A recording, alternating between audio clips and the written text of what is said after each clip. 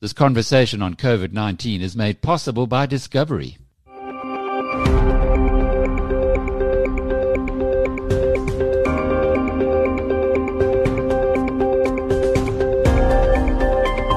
Welcome to Inside COVID-19. I'm Jackie Cameron for Biz News.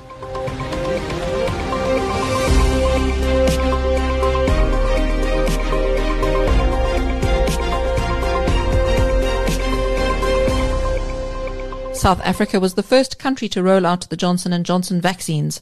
Earlier this week, President Cyril Ramaphosa said that 80,000 J&J vaccines have arrived as the mass vaccination program gets underway.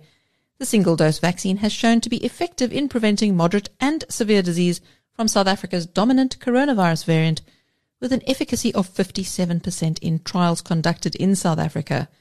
The B1351 variant was responsible for 95% of cases in that trial, and it has now appeared in more than 44 countries.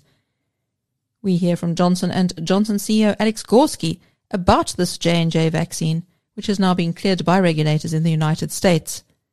Also coming up in this episode, we hear fascinating insights on the pandemic from the inside of Discovery, with Discovery Life CEO Rian van Rieenen. He shares what Discovery's data on claims tells us about the real rate of COVID-19 and what the life assurers actuaries have forecast if there is a third wave at Easter. First, the COVID-19 news making world headlines. Inside COVID-19 from Biz News. While the US and Europe focus on vaccinating their own populations, China and Russia are sending millions of COVID-19 vaccine doses to countries around the world. That's according to the Axios news site. The vaccines from China and Russia are the first to reach low-income countries that likely won't have broad access to vaccines until 2023, says the news agency. China has provided vaccines to 20 countries, including across South America and Africa, and has plans to send doses to at least 40 more, according to a Chinese Foreign Ministry statement sent to the Wall Street Journal. More than 24 countries have authorized the use of Russia's Sputnik vaccine. 10 countries in Latin and South America have already received or will soon receive shipments, as have Slovakia, Hungary, and several other nations. Axios reports that China's vaccines weren't as effective in clinical trials as some of those made in the US and Europe, but they do not require ultra-cold storage, which makes them easier to transport and distribute. Last week, China approved 2 more vaccines, bringing the total number of Chinese-made vaccines to 4. One of the newly approved vaccines only requires a single shot. Axios notes that with reported daily COVID cases often in the single digits, China's leaders face less pressure to quickly vaccinate Chinese citizens. Only about 40 million doses had been administered domestically as of February the 9th, falling short of the 100 million doses Chinese authorities had promised by that time. With much of the world stuck at home and probably bored, you'd be forgiven for expecting a baby boom to follow COVID-19 lockdowns. But as the Wall Street Journal reports, a year into the pandemic, early data and surveys point to a baby bust in many advanced economies from the US to Europe to East Asia, often on top of existing downward trends in births. The Wall Street Journal says that a combination of health and economic crises is prompting many people to delay or abandon plans to have children. Demographers warn the dip is unlikely to be temporary, especially if the pandemic and its economic consequences drag on. The UK became the first major economy to set plans to repair the damage to government finances caused by COVID-19 lockdown, saying it will raise taxes after the economy recovers from its worst downturn in more than 300 years. In a possible bellwether for other wealthy countries, the UK said on Wednesday that it would raise taxes starting in 2023 to cover the heavy costs of the pandemic, as new official forecasts showed a rapid vaccination drive means the economy is on course to make up lost ground to COVID-19 sooner than previously hoped. The decision puts the UK first among its peers to explain how it will pay for the massive government programs aimed at keeping millions of businesses and households afloat over the last year. The UK suffered the worst downturn among the group of 7 advanced economies in 2020 and experienced one of the deadliest coronavirus outbreaks in the world. The planned tax increases would reverse a decades-long decline in the corporate tax rate that began in the early 1980s under the leadership of Margaret Thatcher. Researchers and doctors are sounding the alarm over a new, more aggressive coronavirus strain from the Amazon area of Brazil, which they believe is responsible for a recent rise in deaths, as well as infections in younger people in parts of South America.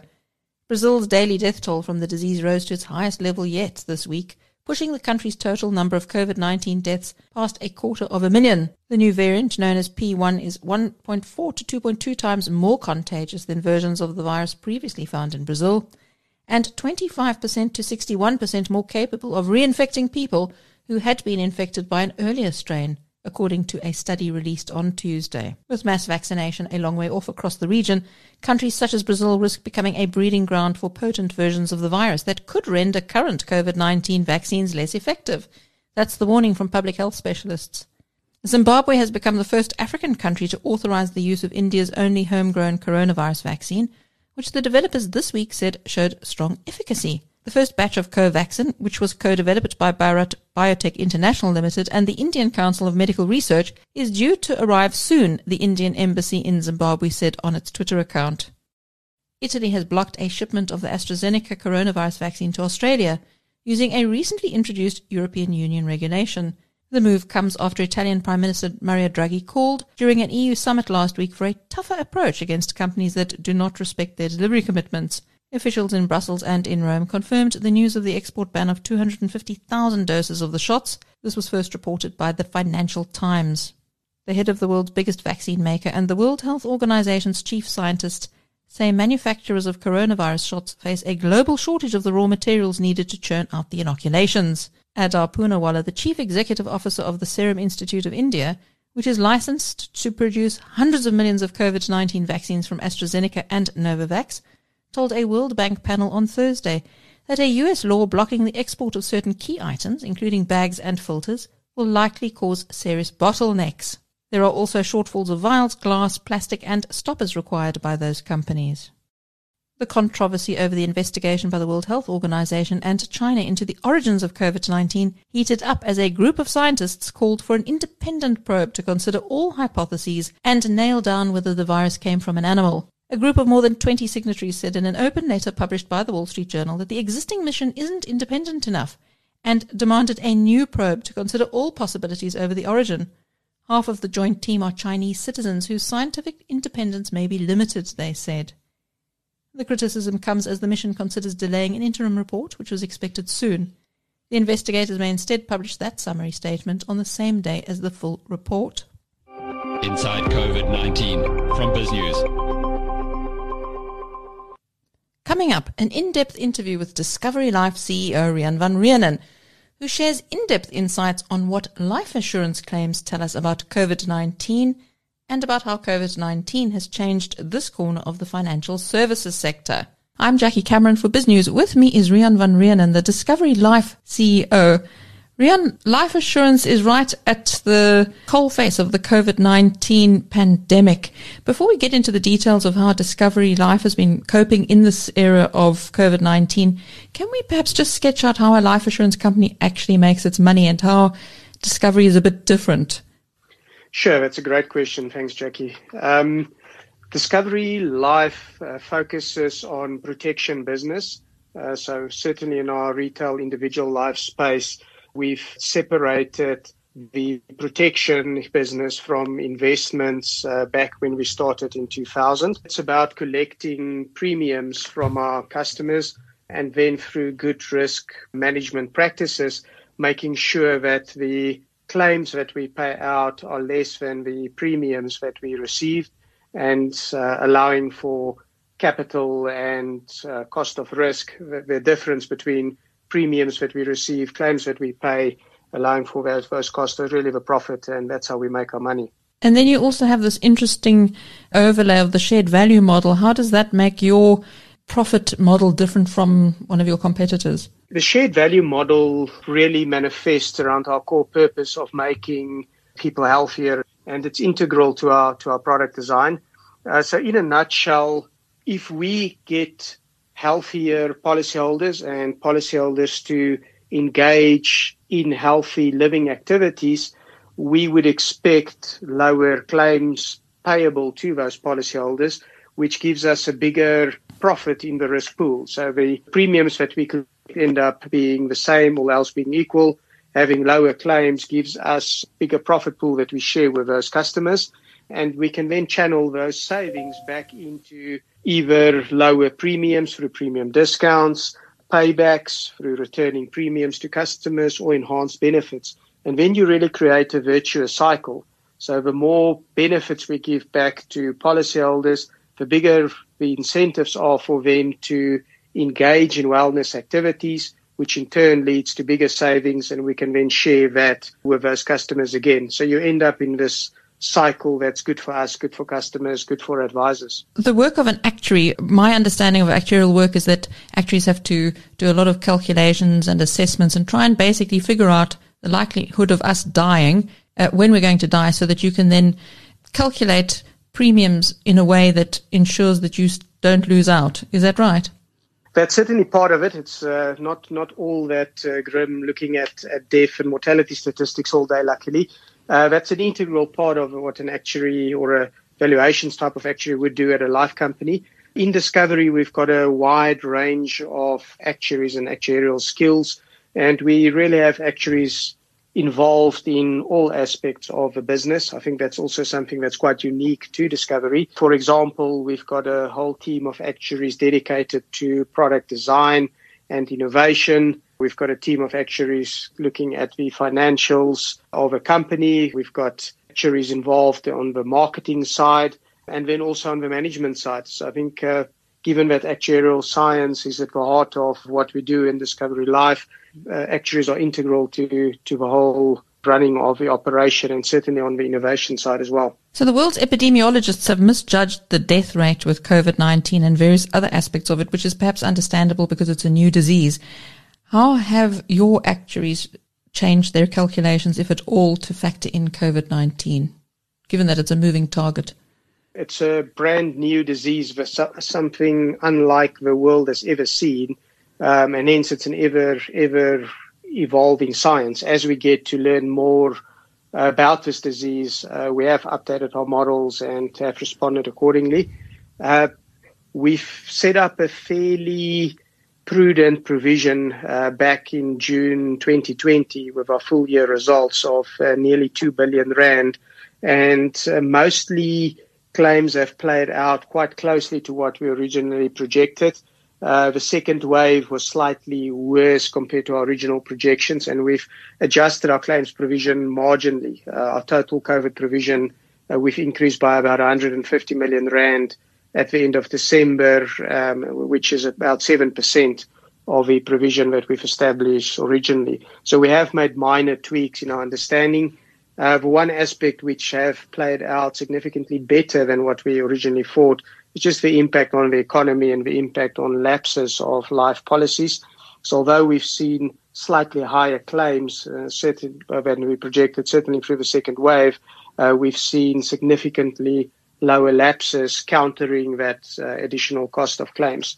Is that because people are more aware that they're going to die and so therefore don't want to run the risk of not having life assurance? I think that's certainly a part of it. The pandemic has amplified the value and the need of life insurance. So you do get this counterbalance that the value of the life insurance has certainly increased, and people are hanging onto it more than usual. Let's have a closer look at your projections. You've got a very interesting graph here from a presentation that you gave recently looking at the second wave runoff and then some projections about what might happen at Easter. Can you just tell us a bit about this forecast, which is 92,500 deaths on your slide here? Yes, we've run various scenarios in planning how COVID could potentially play out. And I think it talks to your previous question as well around how does this evolve. There's a number of factors that are really impacting on future COVID claims. The one would be looking at the buildup of immunity in a population, which is impacted through natural herd immunity as more people get impacted and infected. It's also impact through vaccination availability and then reinfection rates, which we're only really starting to get data on now to understand. And then there's also a big behavioral impact, how people behave, risky behavior in big groups, for example, and also how susceptible people are to get sick from contracting the disease, for example, by age or underlying comorbidities. So if we factor all of that together, we can tweak the various parameters in the model to see how this could play out. So we've shown if we have a second wave running off, without having a significant super spreader event, then we're unlikely to see a third wave, and we're unlikely to see a significant increase in the projections. However, if we do have a super spreader event at Easter, I guess similar to what we saw in November last year through the Belita Rage parties, we might see a significant increase in infections again, which leads to a third wave. And important, in the absence of a mass vaccine rollout in the near future, that could lead to excess deaths, the 92,000 that we projected that you've just mentioned. Sorry, would this be in addition to the deaths we've seen already, or is it part of the total for South Africa? That would be an additional excess deaths, and in addition to your normal deaths that you would expect, and in addition to what we have already seen. The antidote to that is obviously either better behavior or a mass vaccine program rollout. So we're really emphasizing the need for people to continue to behave responsibly and the need to accelerate any vaccination efforts. How likely to see this death rate in the super spreader event? Because you've also done all these calculations looking at herd immunity. You say that you think more than 50% of the population may already have had COVID, but then we're also looking at reinfections, which on one of your charts you say you're taking into account a 1/3 reinfection rate. What is your rationale for that? So the 1/3 reinfection rate rationale is based on a number of factors. It's consistent with the data that we have observed within Discovery, where we've seen a positive test result on the same individual after a period of time have elapsed. It's also consistent with some of the research that scientists have done, just tracking antibody development and how that runs off, extrapolating that to the potential chance of a reinfection. And the conclusion from that is really that there's about a third the probability of a reinfection compared to what an original infection rate would have been, which luckily is reasonably low. Coupled with that, we also have observed initial data emerging that given a reinfection, the outcomes are also potentially significantly better. So once you've had the disease, even after a reinfection rate, the chances of getting severely ill from that disease does appear to be lower. But again, the data is quite low and still emerging. So there's a lot to be learned on that. So just for clarity for people who don't have the slide in front of them, if we don't have another super spreader event or a spike, we can expect another 16,500 people to die this year from COVID-19. Is that right? Approximately. I mean, that is a ballpark figure. So somewhere between 15 and 20,000 is the estimated number on that slide. That really is to a large extent dependent on people continue to behave responsibly and no mass gatherings in the near future. And then you also mentioned it's critical to vaccinate high-risk groups by winter. How do you assess the vaccination rollout as it stands? Do you think that this is going to be achieved by winter? The vaccination rollout is a challenge. I think there's a number of challenges involved, not only in South Africa, I think worldwide as well, if you follow just how it's been rolled out in different countries. Vaccine availability is one of the key challenges. Determining the efficacy of those vaccinations also a key, and based on that, the vaccination then needs to get approved for mass use in each country. And then there are also the logistical challenges of rolling out vaccinations at this scale. So I'm very confident that we'll see a significant increase in vaccinations and in the effort in the coming months. But I do think we do have to be patient and just recognizing some of these challenges that we need to overcome in South Africa, but also worldwide. And it will take some months before we reach those goals. How has COVID-19 changed the way that you offer life insurance products? Have you had to make any changes to the fine print or take any products off the table? No, not from a product point of view so much. In fact, we've added benefits to our product. One example is the multi-organ benefit. We've seen, especially looking at the US emerging data at the time, that COVID tend to impact multiple body systems at the same time in certain severe cases. So whereas traditional severe illness cover were focused on one body system at a time being very, very severely impacted. It didn't necessarily cover for COVID, which impacts multiple organs, which in isolation, each one isn't as severely impacted to lead to a claim, but the combination leads to very, very detrimental health outcomes. So we've launched a multi-organ benefit, which would pay out under that scenario and typically aimed at COVID. So in fact, we've enhanced our product offering rather than cut back. Where COVID was a big challenge, certainly initially, was more the operational side of how you deliver the life insurance product to clients. One example is medical underwriting. So especially for larger cases or certain benefits, one would need to have medical underwriting requiring a nurse or a doctor to see a prospective policyholder. And certainly given the hard lockdown initially, those services were unavailable. So we had to resort to other measures to provide cover until such time that we can do medical underwriting. We've relied on technology to reduce the need for medical underwriting and adapted our processes to really have a better outcome and a better delivery of our products to customers. When you look at the claims, are people claiming for COVID deaths, or is this a fairly normal profile of deaths that you're seeing?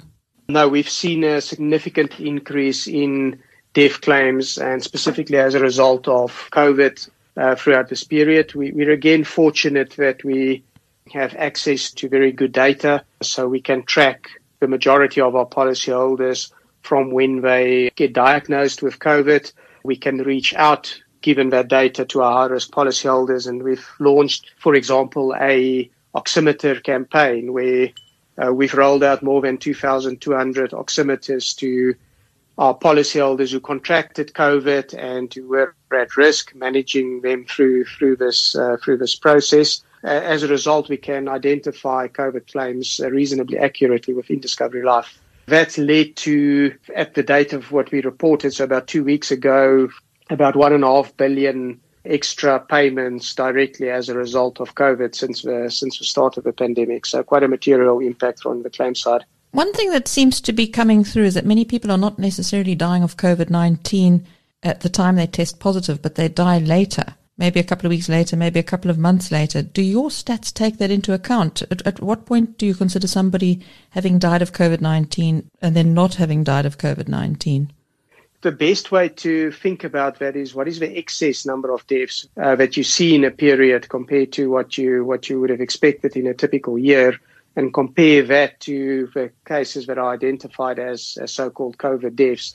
And those correlate quite well. So we do see about on average a 2-week time lag, 2 to 3 week time lag between the time of spikes in infections and the spike in mortality claims as a result of COVID. So I think they correlate quite closely. There aren't too many cases that we believe will come through as a COVID death, which ended up being something else. It's actually the opposite. You do sometimes see another description on the death certificate, whereas you know from our data that the policyholder has been admitted into hospital as a result of COVID and passed away as a result of COVID. Again, the data that we've got available in Discovery Life allows us to track it very, very closely.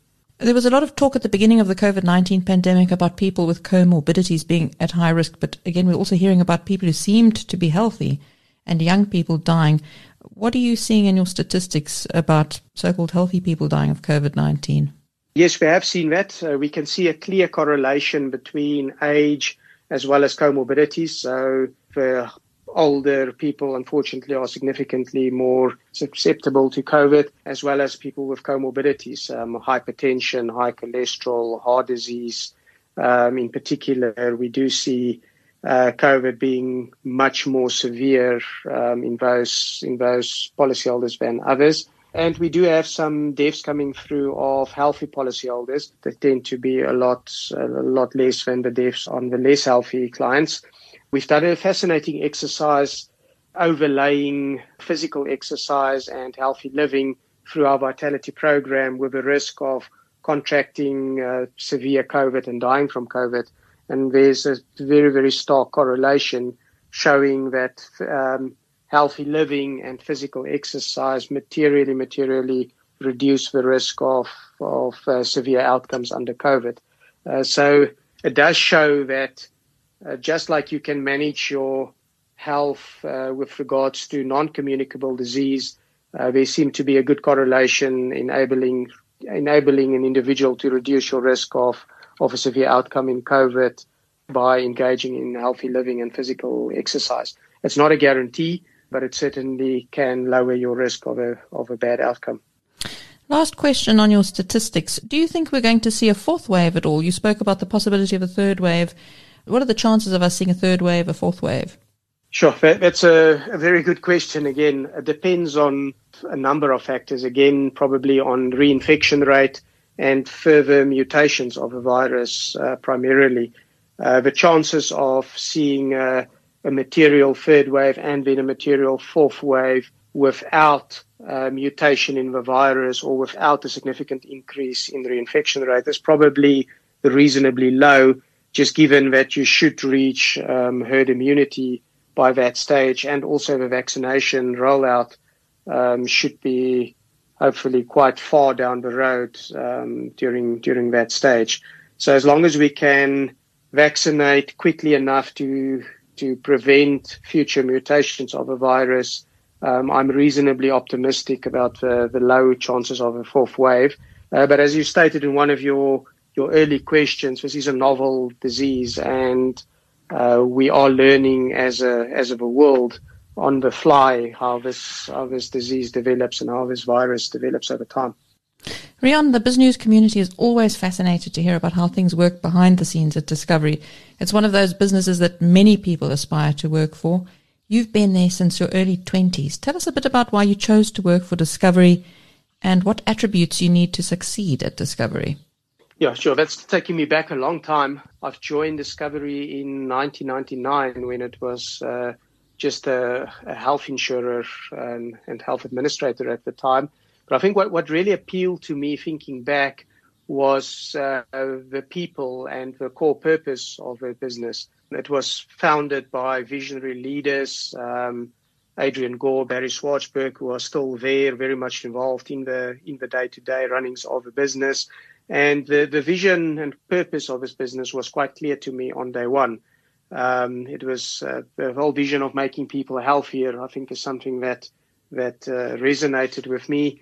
And just this vision of building a very special organization from the health business into other businesses in future also resonated with me. The quality of people in Discovery is also remarkable. I've never ever came out of a meeting that I didn't feel inspired and where my own thoughts weren't challenged by the other people in the room. So I think it's really the combination of having a very clear vision, a strong core purpose, and brilliant people to work with every day that inspired me. And who are your mentors? There are various mentors that I think you can look up to. Innovation has always been something that I've held in high regard. So anybody that really drives innovation. So Adrian Gore's been at the front of that, driving the innovation, but also driving a clear vision and driving strong leadership. That really inspires to me. So. Visionary leadership is always something that I can find inspiration from. That's very interesting. So the vision at Discovery, can you tell us a bit more about that? Is that a long-term vision? Do people stick to the vision? Do they change the objectives a lot? What does that clear vision look like? Yeah, the vision is very clear in the long term. And I think the overall vision is to build a special company focusing around the core purpose of making people healthier and enhancing and protecting their lives. And that has taken different forms in the delivery of that vision. So on the one hand, we've got a very stable long-term vision, but underneath that, there's frantic activity of constant innovation, constant driving as hard as we can on all fronts to deliver in that vision. So you have this marrying of a very stable long-term view and frantic activity, which adjusts continuously on the back of innovation to really deliver that. Hope that makes sense. Yes, it does. And Riaan, I hear from some of your colleagues that you're a very supportive mentor at work. A lot of people underestimate that role. Why did you take up that role, and why do you guide other people in the workplace? I think that's one of the natural areas to which I've also been attracted to, and leading other people and seeing people grow, achieving much more than what they ever thought is possible or thought can be done. I mean, that's really inspiring and very fulfilling to just see how people develop and rise to things bigger than what they thought ever was possible. So I think that's just one of those things that I really enjoy. What do you see next for yourself in your career? Do you see yourself staying with Discovery, broadening your role there? I've been with Discovery for more than 22 years now, and I can say it's never been a dull moment in those 20 years. I started as a junior actuary in the health business. I had the opportunity to move across to life and build Discovery Life from the start. From that, we've built Discovery Invest, expanded into the UK life insurance market, as well as some of the shared value insurance propositions that we've launched worldwide, really at the basis from the learnings that we had in Discovery Life. So there's never ever been a dull moment or a boring moment where we've sat around idly. So it's hard to imagine not continuing on that trajectory. So as long as we can keep up the innovation and stay true to our core purpose, which I've no doubt that we will, I can certainly see myself being part of that journey for many years to come, and building Discovery Life out to really build on our market leading position. I think we've achieved remarkable success over the last 20 years, but we're never sitting still looking backwards. It's always a matter of looking forward. How can we grow the business? How can we offer better products, better service to our customers? And that's really what's keeping us motivated and keeping us driving forward. So I think the short answer is we've only just begun in Discovery Life, and there's a significant road ahead of us with great things hopefully to come. You've been listening to Riaan van Reenen, Discovery Life CEO.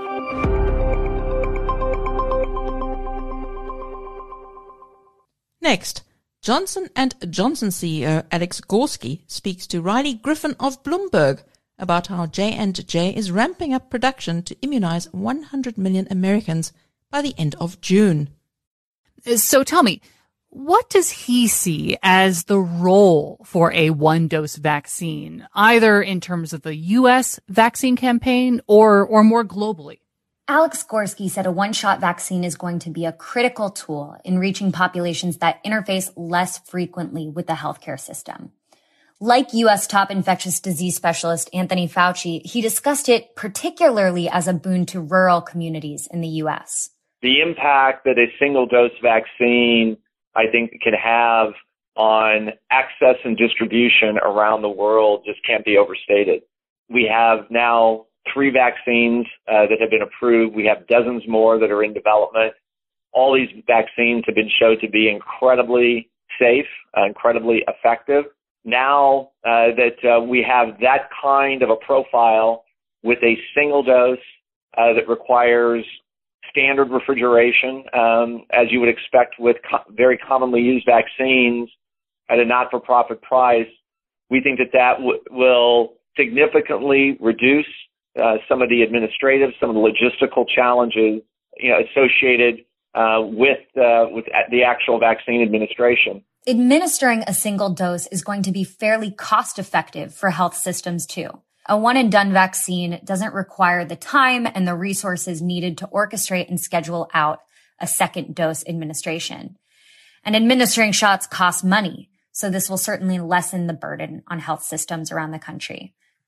Finally, the Johnson & Johnson CEO mentioned that price point here is a critical factor and will be important at global scale. J&J is offering the shot on a not-for-profit basis, which means less than $10 per regimen.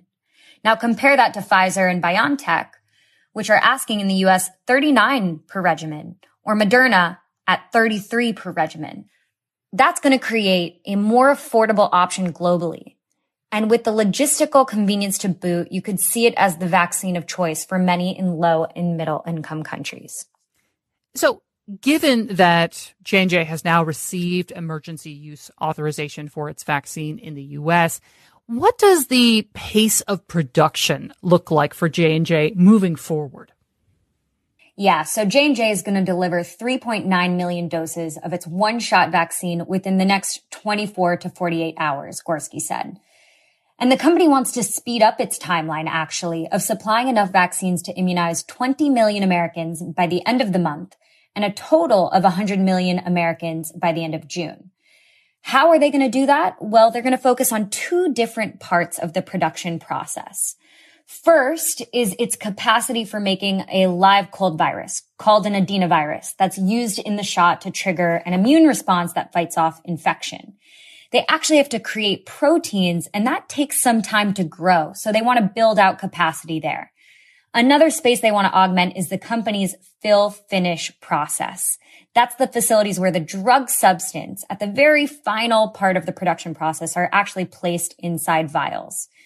Fill finish capacity is fairly limited in this country and beyond. And as a result, the company is looking to increase it in the future. I mean, I don't believe that there's ever been a time in history to see that many actual doses produced in that period of time. Based upon the work that we've already done, as you noted, we're getting out 3.9 literally within the next 24 to 48 hours. And what's really important in this, Riley, is that those 3.9 million doses are regimens also. And so that means 3.9 million more people here in the United States will be vaccinated. We're also simultaneously going through the regulatory approval process for our other manufacturing facilities. Over the course of March, you'll see a ramp up to 20 million doses. And then it will continue to ramp up the way that we just talked about by June to 100 million doses. And we are doing everything we can, partnering with the United States government and other external manufacturers to see what we can do to accelerate and increase that number as well, so that our goal, consistent from the very beginning, is to achieve almost 1 billion doses by the end of 2021. We actually also heard from a Biden administration official today suggesting that distribution and delivery are going to be a bit uneven across these early first weeks of March.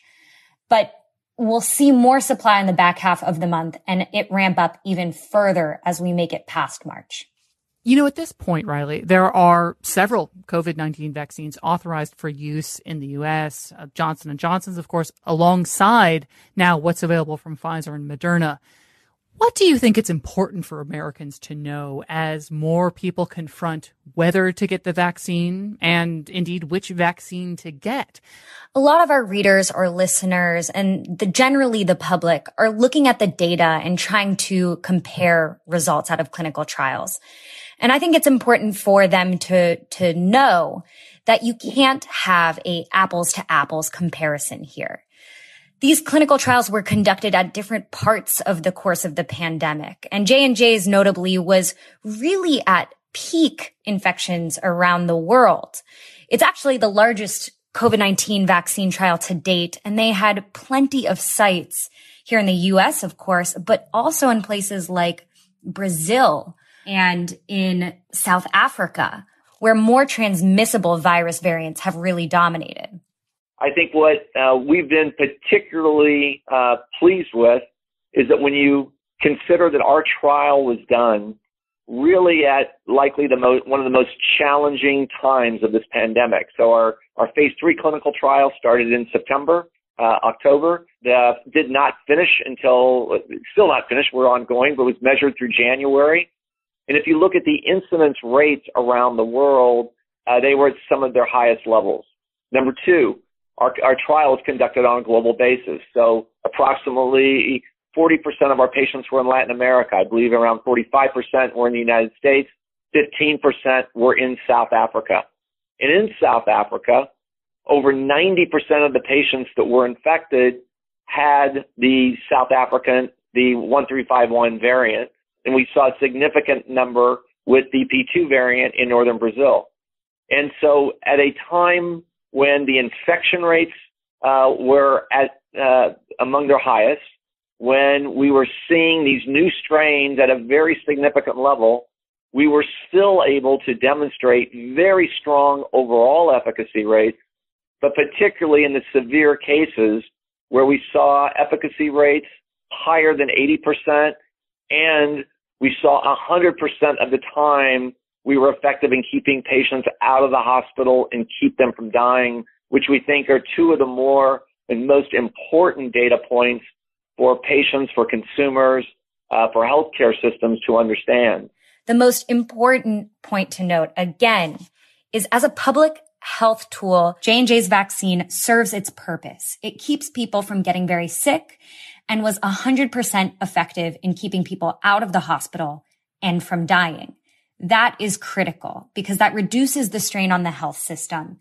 I spoke actually with Michelle Williams, an epidemiologist and the dean of the Harvard Chan School of Public Health. And she said, quote, "This is not the time to be quibbling over decimal places or the levels of efficacy that we're seeing."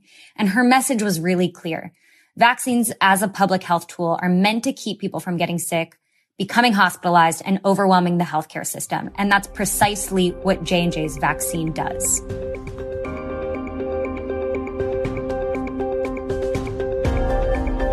And that brings to a close your Inside COVID-19 podcast. Until next time, I'm Jackie Cameron for BizNews.